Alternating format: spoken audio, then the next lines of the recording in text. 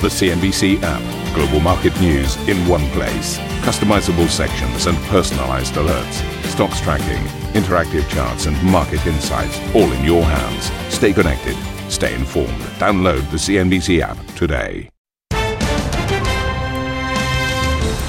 Very good morning, everybody. You're watching Squawk. The headlines. The ECB ramps up its battle against inflation, with policymakers deciding whether to announce a record 75 basis point hike today amid spiking energy prices. Wall Street rallies and crude rebounds as the Fed's Lael Brainard says the central bank needs to hold its nerve in its fight against inflation. Dollar strength continuing, with the greenback at a 24-year high versus the yen, whilst the UK Prime Minister Liz Truss draws parallels to Margaret Thatcher, apparently, as sterling falls to its lowest level since 1985. And the EU proposes a price cap on Russian gas as part of a package of measures to combat the energy crisis, with Commission President Ursula von der Leyen accusing the Kremlin of weaponizing energy supplies. We are facing an extraordinary situation, not only because Russia is an unreliable supplier, as we have witnessed over the last days, weeks, months, but also because Russia is actively manipulating the gas market. We aim at lowering the costs of gas, and therefore we will propose a price cap on Russian gas. Of course, the objective is here very clear. We all know that our sanctions are deeply grinding into the Russian economy with a heavy negative impact. But Putin is partially buffering through fossil fuel revenues. So here the objective is we must cut Russia's revenues, which Putin uses to finance his atrocious war in Ukraine. Also in the headlines, Apple unveils a slew of new products and upgrades, including the new iPhone 14. But surprises the market by keeping prices flat despite rising cost pressures.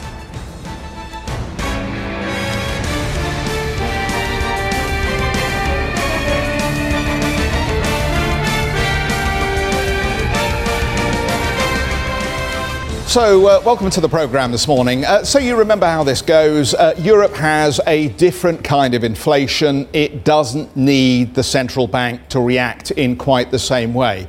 Until, in fact, Europe does have the same kind of inflation. And, in fact, the central bank does need to react in exactly the same way that we've seen the Federal Reserve and the Bank of England react. I'm maybe being a little unfair to the European Central Bank this morning, but of course that is the headline story. The ECB is expected now to hike interest rates by an unprecedented 75 basis points today.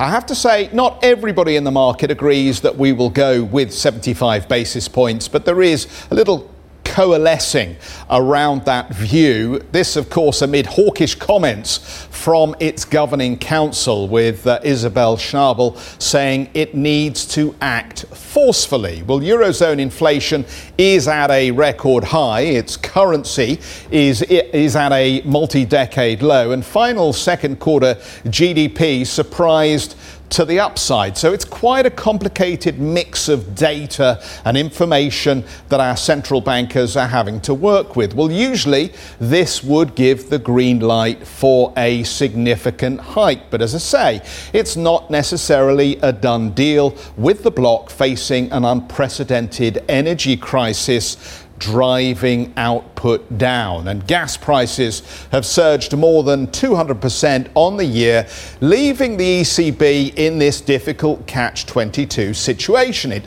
obviously needs to act to shore up the euro and reduce inflation, but higher energy costs threaten a recession, and any major moves could make that worse. And of course, one thing we do know about the ECB, and it was a point terrifically made by our ING guest in the programme that precedes this, Capital Connections, that ultimately the ECB is all about compromise. And when you've got so many members that make up the Eurozone grouping that have economies that are structured differently and are operating at different speeds, you have to come up with one number, one move in interest rates that will work for all of them, which is why I think ING is going with 50 basis points rather than 75 basis points. Let's just show you where we are across the gamut in terms of Eurozone sovereign debt. As you can see, the Italian yield, which we always focus on very closely, and that spread to the Bund, currently at 3.832%. Not quite the stage where the alarms start to ring here, but obviously the market is keeping a very close eye on the spread just to see how much pressure the market is going to put on the ECB and the Governing Council, whether it is going to challenge the central bank to demonstrate that it can keep yields narrow.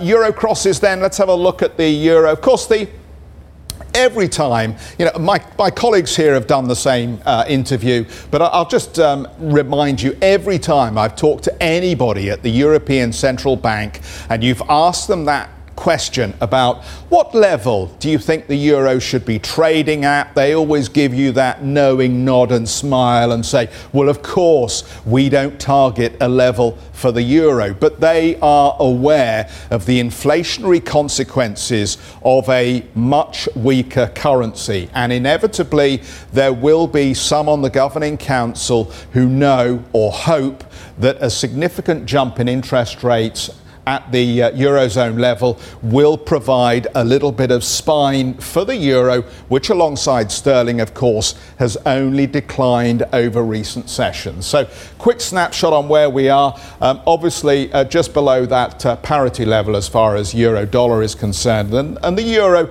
just on the front foot here against sterling and against the yen. Steve.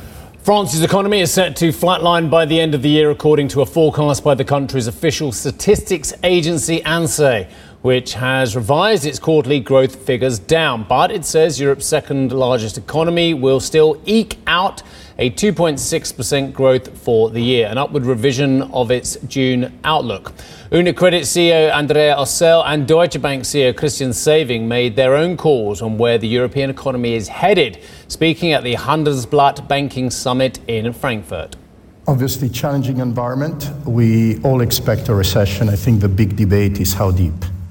Currently, the indicators we have is for a recession that is not that deep and that bounces back after 24. We will no longer be able to avert a recession in Germany. Yet we believe that our economy is resilient enough to cope well with this recession, provided the central banks act quickly and decisively now. But the longer inflation remains high, the greater the strain and the higher the potential for social conflict. So let me just pick up off the back of that then. So the one thing I think I didn't mention or didn't go into very deeply here is, of course, the trend in inflation. And we popped it up on the wall here. And as you can see, Eurozone inflation, 9.7% here. And the problem is that I think with this spike in energy prices, nobody within the orbit of the European Central Bank or indeed the economists really has a very clear picture as to whether we are topping out or not here. So I guess the question is whether we get 50 or 75 at this point, do we then ultimately get another 50 or 75 at the consecutive ECB meeting? Because I think increasingly the market is having to focus on terminal rates now and what ultimately the terminal rate looks like and what that now means for how many quarters of recession we may get within the Eurozone. I think you graphically made a lot of very good points at the wall there as well. Look, the Eurozone inflation is 9.7%. There is nothing hawkish. And I keep trying to say this to people, but I keep getting shouted down by the policymakers and the experts who think that actually having a 0.75% absolute rate at the ECB is hawkish. Then I don't know what planet they are on. There is nothing hawkish in the absolute level of 9.7% inflation and 0.75% interest rates. There is nothing hawkish about that whatsoever. Your real interest rates are stunningly negative to great historic proportions. Now, is inflation in the Eurozone going to come down? We all hope so. We think it may well do. We've seen a big decline in the price of oil products, not so much in the price of gas products, which remain high because of a whole set of specific reasons. So there is nothing hawkish about this. It is more hawkish than zero. It is more hawkish than negative 0.5. But let's just get that on the table. So why is Europe not hawkish? It's not hawkish because we are being sent into recession by an economic war on the back of a hot war in Ukraine. Because we have energy problems that the Russians don't have. We also have debt problems that the Americans don't have, and we also have an energy crisis that the Americans don't have. The Americans at $5 gasoline thought they had a problem for domestic consumers. They don't, compared with the Europeans. At $3.70, which is where we're roughly at now, yes, things are a lot better for them as well. But the Americans have a vast amount of independence when it comes to energy. They have a vast amount of supply which they can bring on tap if they invest in shale, and carry on doing so. And if the oil producers get the right signals from a Biden government, let's be honest about it, that has oscillated quite a lot on that. So we have three crises in Europe that are actually about interest rates as much as anything else, rather than about inflation. It's the energy crisis, it's the debt crisis, and of course it's the political crisis as well, which we have in spades in countries such as Italy. Yeah, just to pick up on that point, I see two very clear opportunities for the ECB to get it wrong. The first one, of course, on inflation, as we tackle very high rates here.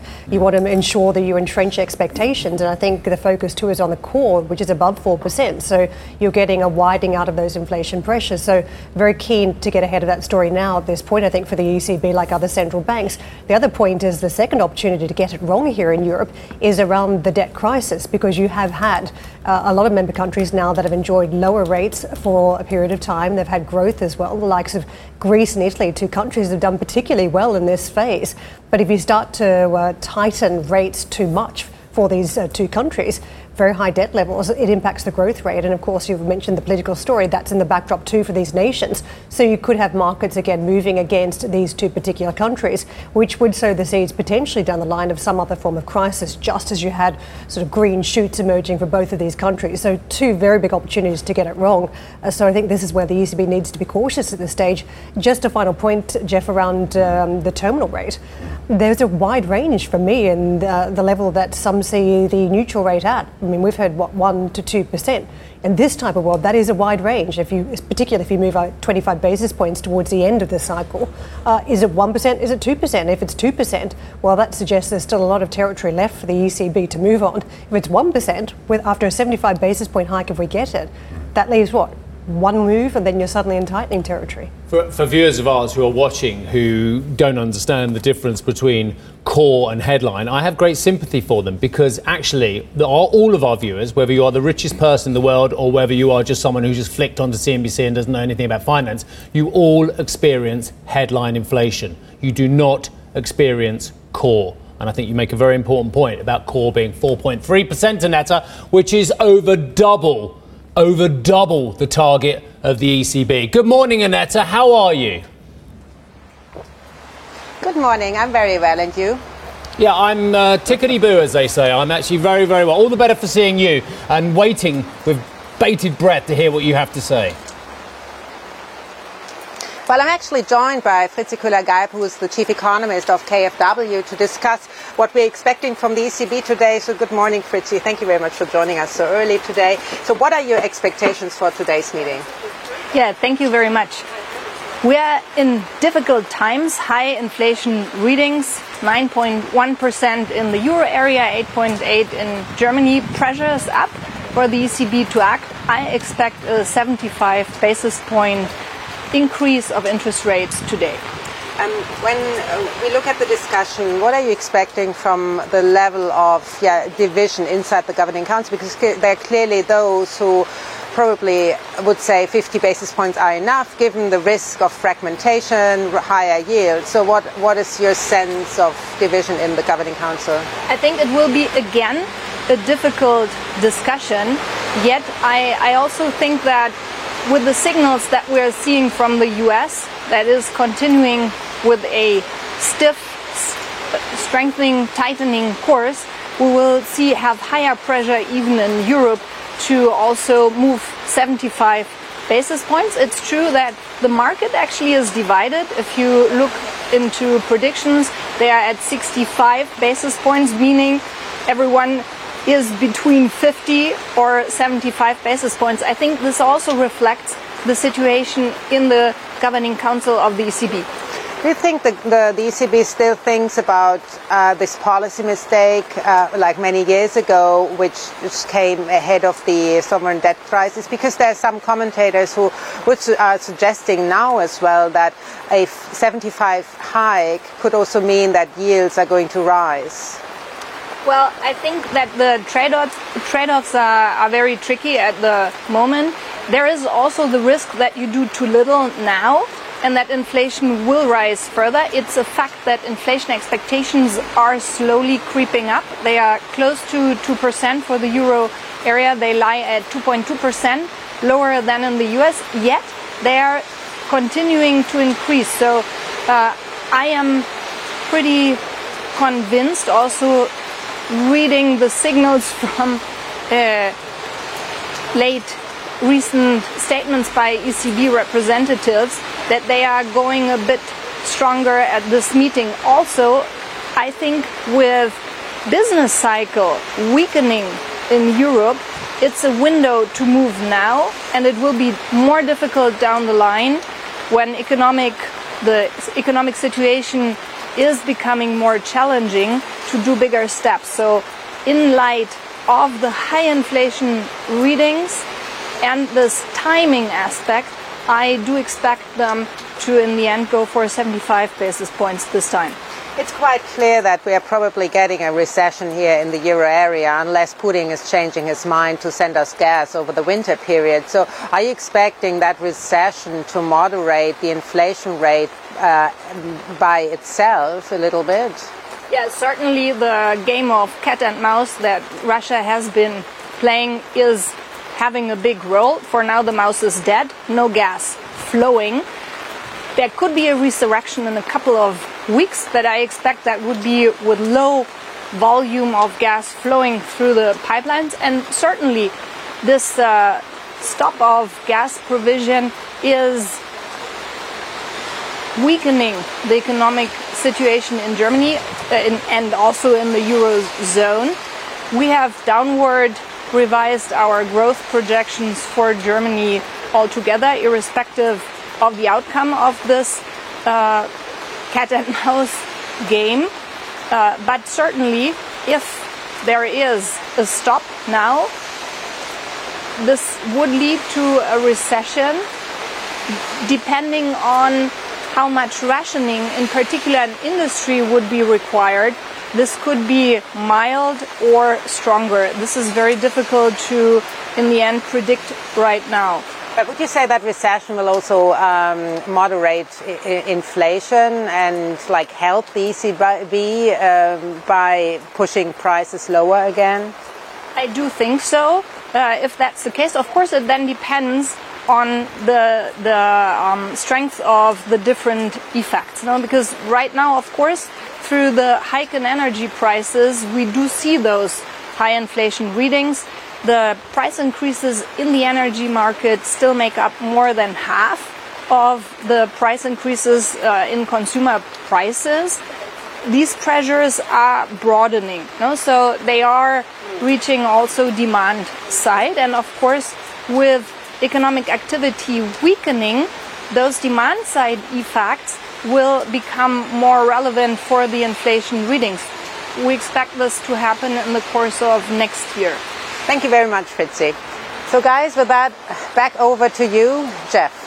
All right, terrific, Annette. Thank you very much indeed for that, and thanks for your persistence in spite of the rotten weather, because it's coming through loud and clear. It's obviously a very wet day in Frankfurt this morning, isn't it? Welcome, though, isn't it, as we talk about a little bit of rainfall? Well, the farmers will be happy, that's for sure. Don't miss our special coverage, then, of the European Central Bank decision later today. Decision time is at 1400 Central European Time. In the meantime, you can find more of Annetta's coverage of the issues facing the ECB on the CNBC website. Meantime, to another central bank, the Federal Reserve, as Vice Chair Lael Brainerd says the central bank will raise rates to restrictive levels and keep them there until inflation is under control, suggesting another 75 basis point hike could be coming at this month's meeting. Her comments come as notes from the Federal Reserve's latest Beige Book. Reports showed that the outlook for economic growth remained generally weak, adding it expects further softening of demand over the next 6 to 12 months. Yeah, and I think that's the point why the market basically decided it's had a lot of doom and gloom for a few days, trying a bit of a rally. Of course, in any bear market, you will see rallies, or maybe we are near the bottom, actually, as a lot of people are trying to say to us at the moment as well. Nasdaq put on 2% yesterday, breaking a 7-day losing streak. S&P 500 was up 1.8%, the Dow up 1.4%. Every single sector was in positive territory, except energy.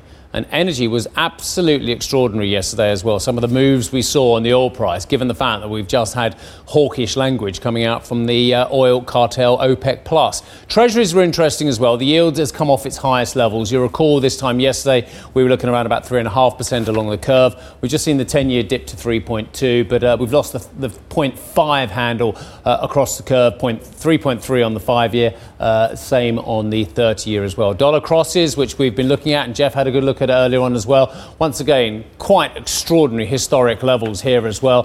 We have to go back to 1985 to the levels we saw yesterday on sterling, 114, and a tiny bit of change was where we got down to. Euro mounting a bit of a recovery, but still trading at parity. But it's the yen, I think, which remains under the most pressure. Absolutely no sign yet, unless you've seen it, ladies and gentlemen, I haven't, from the BOJ, that there is going to be anything other than more dovish accommodation from the authorities over in Japan. Let's have a look at the energy markets. I think it's extraordinary. I said to you with Karen about a week or so ago, before I went off to Italy, that I thought it was extraordinary, the language we were hearing. That was before, of course, we got that very mild cut from OPEC. The language we were hearing from the Saudi energy minister, His Royal Highness Abdulaziz bin Salman, at a time when there is such concern about where supply is coming from. We have a war in Europe, a major war in Europe, which, because of the ramifications for the G7 and the West as well, could potentially take a vast amount of Russian barrels off the table. And yet we are still trading down aggressively from our highs. You've got to remember, the high for Brent, 125, 130 in that range from this year as well. We are now trading dramatically lower than where we were before the war started on February 24, which is testing a lot of the bulls out there. And a lot of them are getting quite testy, aren't they? And saying that the market's broken. The market doesn't appear to be broken to me. It is factoring in concern about the demand side of the equation. But some of those hedge funds are long. They've got to blame someone, haven't they? Let's have a look at the Asian indices now and where they are currently trading as well. Again, we've got some positivity on the ASX 200. Same story with the Nikkei up 2.3%. Hang Seng and Shanghai Composite are mildly easier. Karen. Steve, coming up on the show, new UK Prime Minister Liz Truss gets ready to announce her energy plan as sterling hits a 37-year low.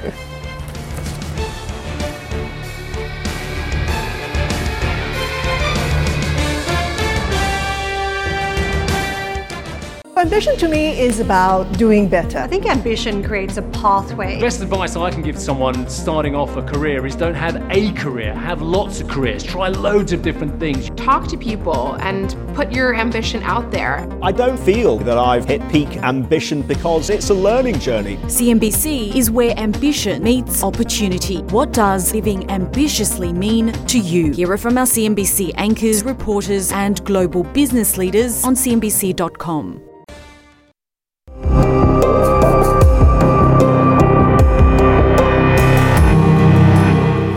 The EU will propose a price cap on Russian gas. European Commission President Ursula von der Leyen said the bloc would also impose restrictions on electricity use and limit revenues of non-gas power generators. Russia's President Putin has warned retaliation if price caps are imposed, including a complete stop of energy supplies to Europe. European Commission President Ursula von der Leyen urged for solidarity and European oil and gas companies, from those companies, saying that Russia's revenues must be cut. We are facing an extraordinary situation. Not only because Russia is an unreliable supplier, as we have witnessed over the last days, weeks, months, but also because Russia is actively manipulating the gas market. We aim at lowering the costs of gas, and therefore we will propose a price cap on Russian gas.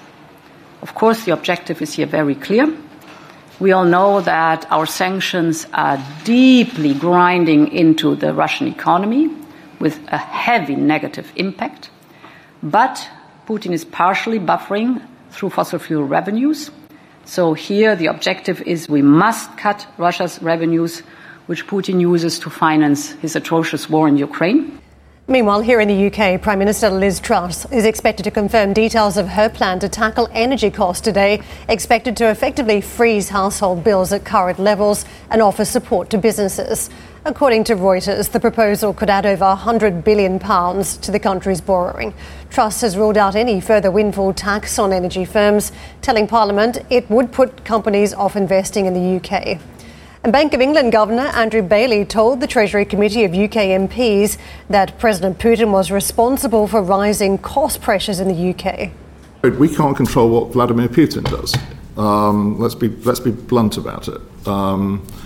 What we can and must and will control is bringing inflation back to target as a consequence of whatever does go on. And there's no question about that. We will do that, and let me be clear. We will stay the course to do that.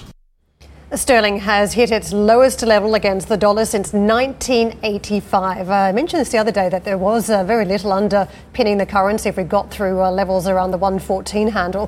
The 1985 level, that of course was when Margaret Thatcher was the country's prime minister, hitting just over $1.14. Investors are waiting for Liz Truss's policy announcements amid the highest level of inflation in any G7 country and fears of a looming recession. But, you start to test the low end of the range, and then I think many trade on the back of that, and you suddenly lose the support level. So the question is if there's anything to arrest the decline now as we talk about concerns around debt levels.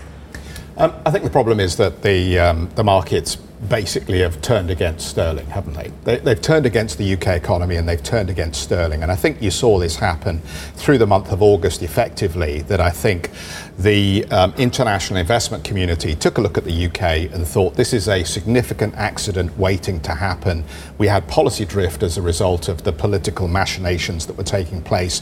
And I still think that, as we were discussing yesterday, the bar of expectations is set incredibly low. What was interesting is I was looking at financial Twitter a little bit yesterday, and it was quite surprising the number of people that seemed to be saying, actually, the expectations are so low that I think there is a contra argument for actually going long sterling at this level and long the FTSE, because how bad can it actually be? Well, hats off to you, very brave. Go and do that if you think that you have an opportunity here and you see the chance for a turnaround, and arguably at this level on sterling, why not? What further downside potential is there ultimately? But Capital Economics effectively described this latest freezing plan as a sticking plaster for the economy. It goes against the rub of what we've already heard from Truss when she's talked about not wanting to fuel handouts to those who are struggling in the economy. This is all about self-reliance. But ultimately in this situation, given that a lot of businesses were likely to go to the wall with these raised prices, maybe in the interim, it does make sense for the government to provide some form of sticking plaster in the interim to get us through this period. Because the other interesting aspect to this that Capital Economics also pointed out is that this could get us through the recession and let's have a more shallow recession because of this, but also ultimately it could bring down headline inflation because it's energy focused. Yeah, interesting. We have a big trade deficit, which is going to be painful for the United Kingdom with this price of sterling. But I guess there is some hackneyed view out there, and I'm sure we'll start hearing it from supporters of the government's policy, that well, this will better our terms of trade for our exporters and make us more of a profitable exporting nation. Well, history suggests that doesn't actually happen during periods of sterling devaluation as well. So you've got that side of the equation as well. I was actually going to broaden it out just a little bit and say this isn't just about the pound as well. This is about a load of foreign exchange traders who have seen a bounteous trade this year going long the dollar against a whole host of currencies across the world, notably the Japanese yen as well. And I just think they're pushing at a door, but actually they're pushing at an open door, and it's actually going rather well for them. And there's no resistance because there is no talk at all in any political or any monetary circles in the United Kingdom about defending the pound. Now, when you try and go up against the SNB and the Swiss, you run into a wall of money saying, "Thou shalt not pass." In kind of Gandalf-esque passion. Like yeah, you like that. Whereas if you get Mr. Bailey, and as I say, he's probably just opening the door saying, yeah, no problem with us, no problem with the government as well. Mr. Bailey, of course, is very concerned, this is the Governor of the Bank of England, about perhaps what may be coming down the pipe from Liz Truss in terms of the independence of the central bank. So you're not going to see too much that flies in the face of the government at the moment because the central bank is looking after its position. I was debating in my own head yesterday the difference in policies, whether you go in and intervene the market, tackle inflation. We're talking theoretically around 3 to 4 basis points, or 3 to 4% rather, coming off the inflation rate. And that's significant. I mean, the headlines keep on moving the inflation worst case scenario even higher. I mean, I saw 22% yesterday. We were at 15% earlier in the day, and we got to 22% by the end of the day in terms of worst case expectations. And you can imagine what that level would look like for most people. It's incredible. It's eye-watering. I mean, having to tackle that would seemingly be a very big policy move. One option is you tackle it and do something. The other option, of course, means you add to the debt profile. We're talking in the numbers 100 billion roughly. Does it matter? I mean, we've been through periods of history where we've added to debt load and it doesn't matter because you had very low interest rates and everybody else is doing the same thing. So you're in the same club of countries with the same types of policies, with the same mounting debt loads. But this time round, we'd be talking about Europe being in the mix of increasing debt loads as well. But who else? The Americans, perhaps not necessarily at this point. So it does create some differentiation. Asian nations, question mark. So I think the problem here is that we may not be in the same club as everyone. If we are, then it may be fine. But if we're not, then that's when the problem We're in the same club, aren't we? I mean, one of my favourite pieces of data on a quarterly basis, you all know, is the IIF Debt Monitor as well. And I think on an absolute level, without the growth, maybe even a relative level as well, we have some of the highest levels in the history of mankind on global debt. Whether it's SOEs, whether it's households, whether it's corporations, whether it's the aforementioned governments as well. So I think we're in a club where a lot of the Western nations are topping out at enormous debt levels historically. But I guess the real worry for me is the emerging market increase in debt in countries such as China as well. They're becoming very Western very quickly. It's funny, isn't it? I mean, typically you'd roll out the old Groucho Marx line about this being a club that you don't actually want to be a member of, really. But the reality is, if you look at developed market sovereigns, we are now at highs of yields that we haven't seen for an incredibly long time. And if you look at something like the Bloomberg Global Bond Index, you've actually seen a 20% decline in that index from the peak. So there's an awful lot of pain being experienced among bond market investors at the moment. And you do ask yourself, how much patience do they have to continue to fund governments that only seem to want to spend money? They don't want to save it. But I just wanted to make a slightly different point here. Look, we focus a lot on the macro and we get very excited about some of these big moves. For a lot of our investing audience, they'll be very focused maybe on just one or two stocks, one or two sectors, or how they can actually make money from this. And I thought it was interesting, this whole announcement around the energy cap story, what it's done for some of the retailers in the UK and some of the food stocks. And it's interesting, you've had a little bit of a bounce, the likes of a JD Wetherspoon or a Marks and Spencer or a Domino's. Some of these businesses, it doesn't quite show up on that longer term chart here, but if we went to something like a 5-day chart or a 3-day chart, you'd actually see that little tick up, which shows you that actually there are a few people out there who are thinking, I may have a chance to make a little bit of a quick buck here if this energy freeze goes in, because again, expectations were incredibly low for this sector being able to weather the storm of higher prices. Thank you for listening to Squawk Box Europe Express. For more market-moving news, you can head to cnbc.com. Or join us again on the show with Jeff Cutmore, Steve Sedgwick and Karen Cho, weekdays on CNBC.